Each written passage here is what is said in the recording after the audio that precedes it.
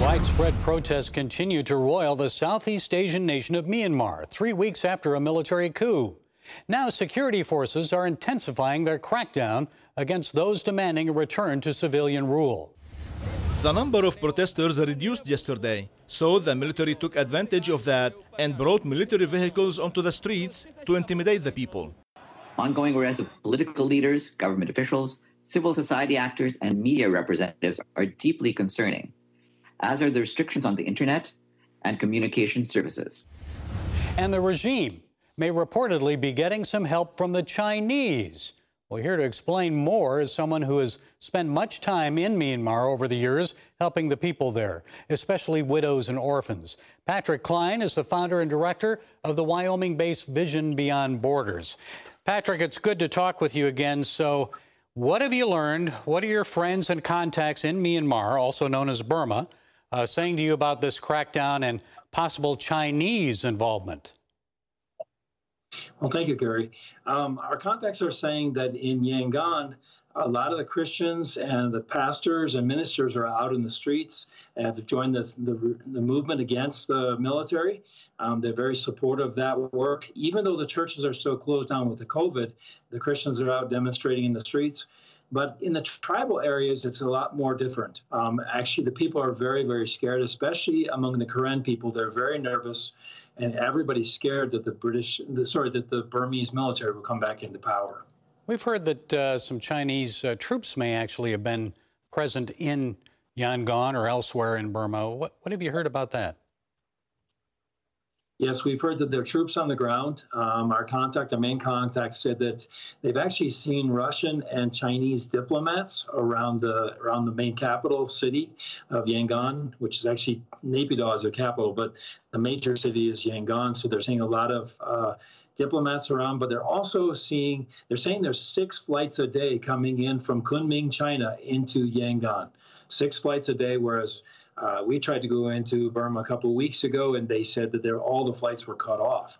So that's interesting that there's 6 flights a day coming in from mainland China. And some of them with soldiers on them.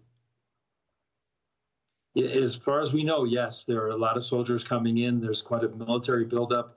China is supporting this. So even when there's sanctions put on, which, it's nice to put sanctions on, but the Burmese military doesn't care about the sanctions because China will continue to trade with them. And so it doesn't really affect the Burmese military that much after all. Well, the Chinese get a lot of minerals, precious minerals and so forth from Burma.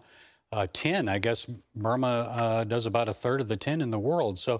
But Patrick, we're also hearing that the Chinese internet firewall and message monitoring software and technology is being used to prevent the spread of information in the country.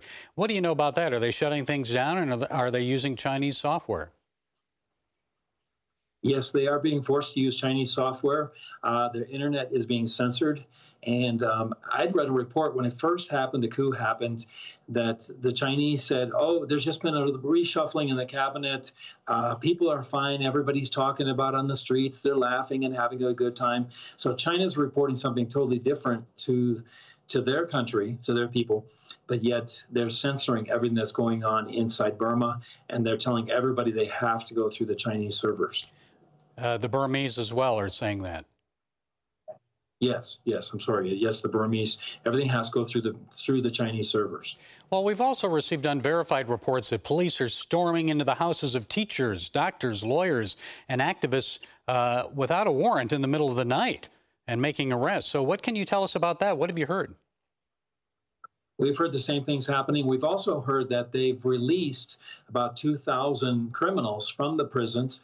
These criminals are going out and wreaking havoc, and then the government uses that, the military uses that as a way to crack down and put more restrictions on the people. So we are hearing they're arresting people. We heard even tanks were moved into Lokau, one of the tribal cities.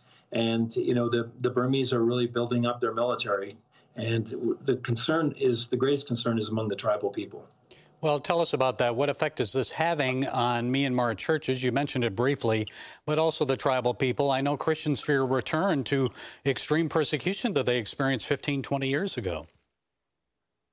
Right. People are very, very scared. Among the Karen, there's 4,000 internally displaced peoples inside Burma. and 1,000 of those are Christians, and they're very scared. Our contacts actually have an orphanage. It's kind of between the Karen Army's military base and also the Burmese military army base.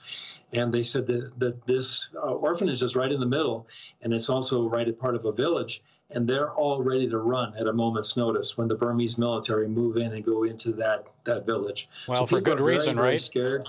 For good reason based on their past. Now, I know Vision Beyond Borders has been helping widows and orphans for many years, other people, especially among the ethnic minority there. How is all this affecting your work there, Patrick? You know, we've been able to get funds in to help provide food, but they're saying food prices are really going up. And what we're concerned is they're shutting down the banks. Everything is being closed down, and so we don't know how much longer we can get money in to help these orphanages and help support the widows and the people that are really suffering in the villages. Okay, a lot to be in prayer about for Myanmar, also known as Burma. Patrick Klein, Director of Vision Beyond Borders, thank you for sharing your time and insights today, Patrick. Appreciate it. Thank you, Gary.